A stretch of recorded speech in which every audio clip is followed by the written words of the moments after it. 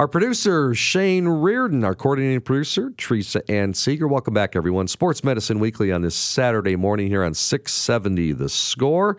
Wrapping up our show for another weekend. My co-host this week is Dr. Nick Verma. He is subbing for Dr. Brian Cole. Dr. Nick, the head team physician for the Chicago White Sox and also orthopedic surgeon for Midwest Orthopedics at Rush. And it's time now for our Ask the Doctor segment. You can go to our website, sportsmedicineweekly.com, on our main page. You can look on the right-hand side underneath the picture of Dr. Cole and myself, and you can submit your question on the link right there. So, Dr. Verma, we've got a couple of questions in our Ask Doctor segment. You ready to roll on this? I'm ready to go. All right, here's the first one. This is from Michael, saying, Dr. Nick, I am 57 years old. I have a torn rotator cuff. I have been told that a shoulder replacement may be necessary.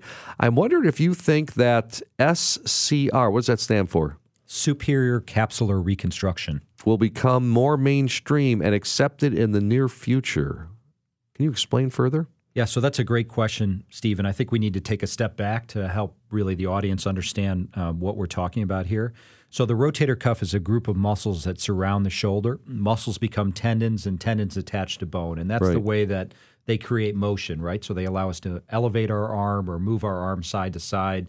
And really the shoulder has a very high degree of range of motion because it's designed to position your hand in space. So you need to get your hand to your nose, to the top of your head, back behind you to your hip pocket. Those are all functions that are allowed because of the shoulder's range of motion. The problem with the rotator cuff is that in chronic situations specifically, the rotator cuff can become such a large tear that it can't be repaired. Or we can repair it, but biologically it will not heal. And in those situations, we have to find a way to substitute for the rotator cuff. Traditionally, we've done that by replacing the shoulder, but when you have a younger individual such as Mike, who's only 57, and they've got good cartilage, it's a pretty big leap of faith to then take out his entire shoulder and put in an artificial joint with metal and plastic. So one of the new techniques that's now being used is something called a superior capsular reconstruction, or an SCR. And really what this does is it allows us to use graft tissue. So we use an allograft. It's actually made of human dermis. It comes from the backs of donors, and it's a thick piece of collagen that's about 3 to 4 millimeters thick, and we use that to replace the rotator cuff. So it's kind of like when you were younger, your mom would put a patch over your hole in your jeans if it couldn't be stitched together. Sure. It's putting a patch over the rotator cuff to allow the ball to stay centered in the socket and to maintain function, elevation, and strength recovery, pain relief. The problem is that it's an evolving technique, and we still are not completely clear about who would benefit most from the technique, and more importantly, what are the long-term outcomes. So you take somebody who's 57, optimistically, they've got 30 or 40 years of still needing their shoulder to function well for them.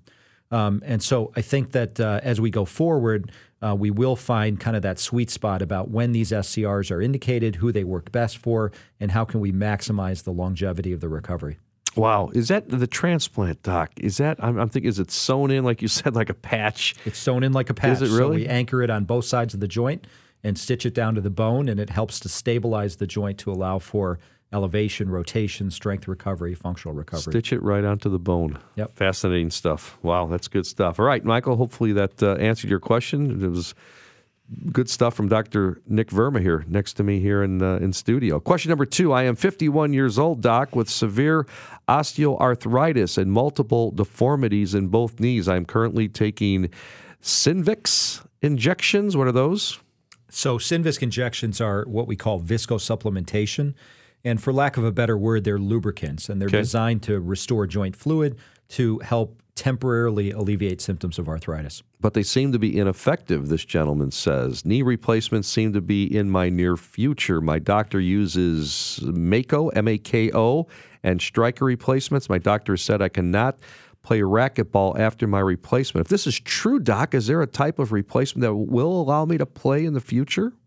Great question, Joe, and one that we get all the time in the office. So a couple things. Steve, you already mentioned the Synvisc injections. So arthritis is generally in its early stages treated conservatively. That includes things like activity modifications, weight loss, anti-inflammatory medications, icing, and injections, which can include things like cortisone, the Synvisc or viscosupplementation that we talked about, all the way up to newer treatments, biologics such as PRP or stem cells are now evolving into the use of arthritis.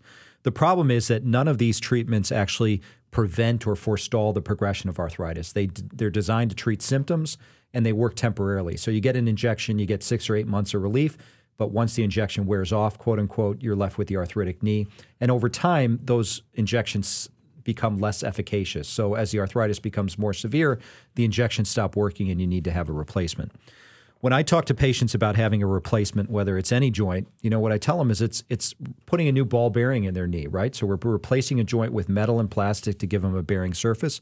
It's no different than putting a new ball bearing in your Chevy. If you abuse it, if you're drag racing on weekends versus driving 55 in the slow lane, the ball bearing is going to last a week or it's going to last a year, right? And same things are true with joints. The more you take care of your joints, the longer they're going to last. So I don't think it's true to tell somebody they cannot play racquetball. They certainly would be physically able to play racquetball, but I think what they have to do is be smart about choosing activities. So if they're going to play racquetball and they play now 6 times a week, maybe they play twice a week, and the other 4 days they're in the pool or they're on the elliptical or on their bike, something to maintain their aerobic activity but not put stress on the joint. So I think the key here is understanding that moderation is what helps prolong the lifespan of a joint. It's not black and white in that things that you can do and things that you can't do. It's things that are very, I don't want to say destructive, but things that put higher stress on the joint and things that place lower stress on the joint. You try to minimize high-stress activities and maximize low-stress activities. Great stuff. Dr. Nick Verma. Dr. Nick, thanks so much for joining us here as my co-host this week on Sports Medicine Weekly, and you're going to sit in next week for Dr. Cole as well. Looking forward to that. I appreciate it. Thanks, Steve. That's Dr. Nick Verma from Midwest Orthopedics at Rush, orthopedic surgeon. We're out of time. Many thanks to our producer, board operator, Shane Reardon. Our coordinating producer is Teresa Ann Seeger.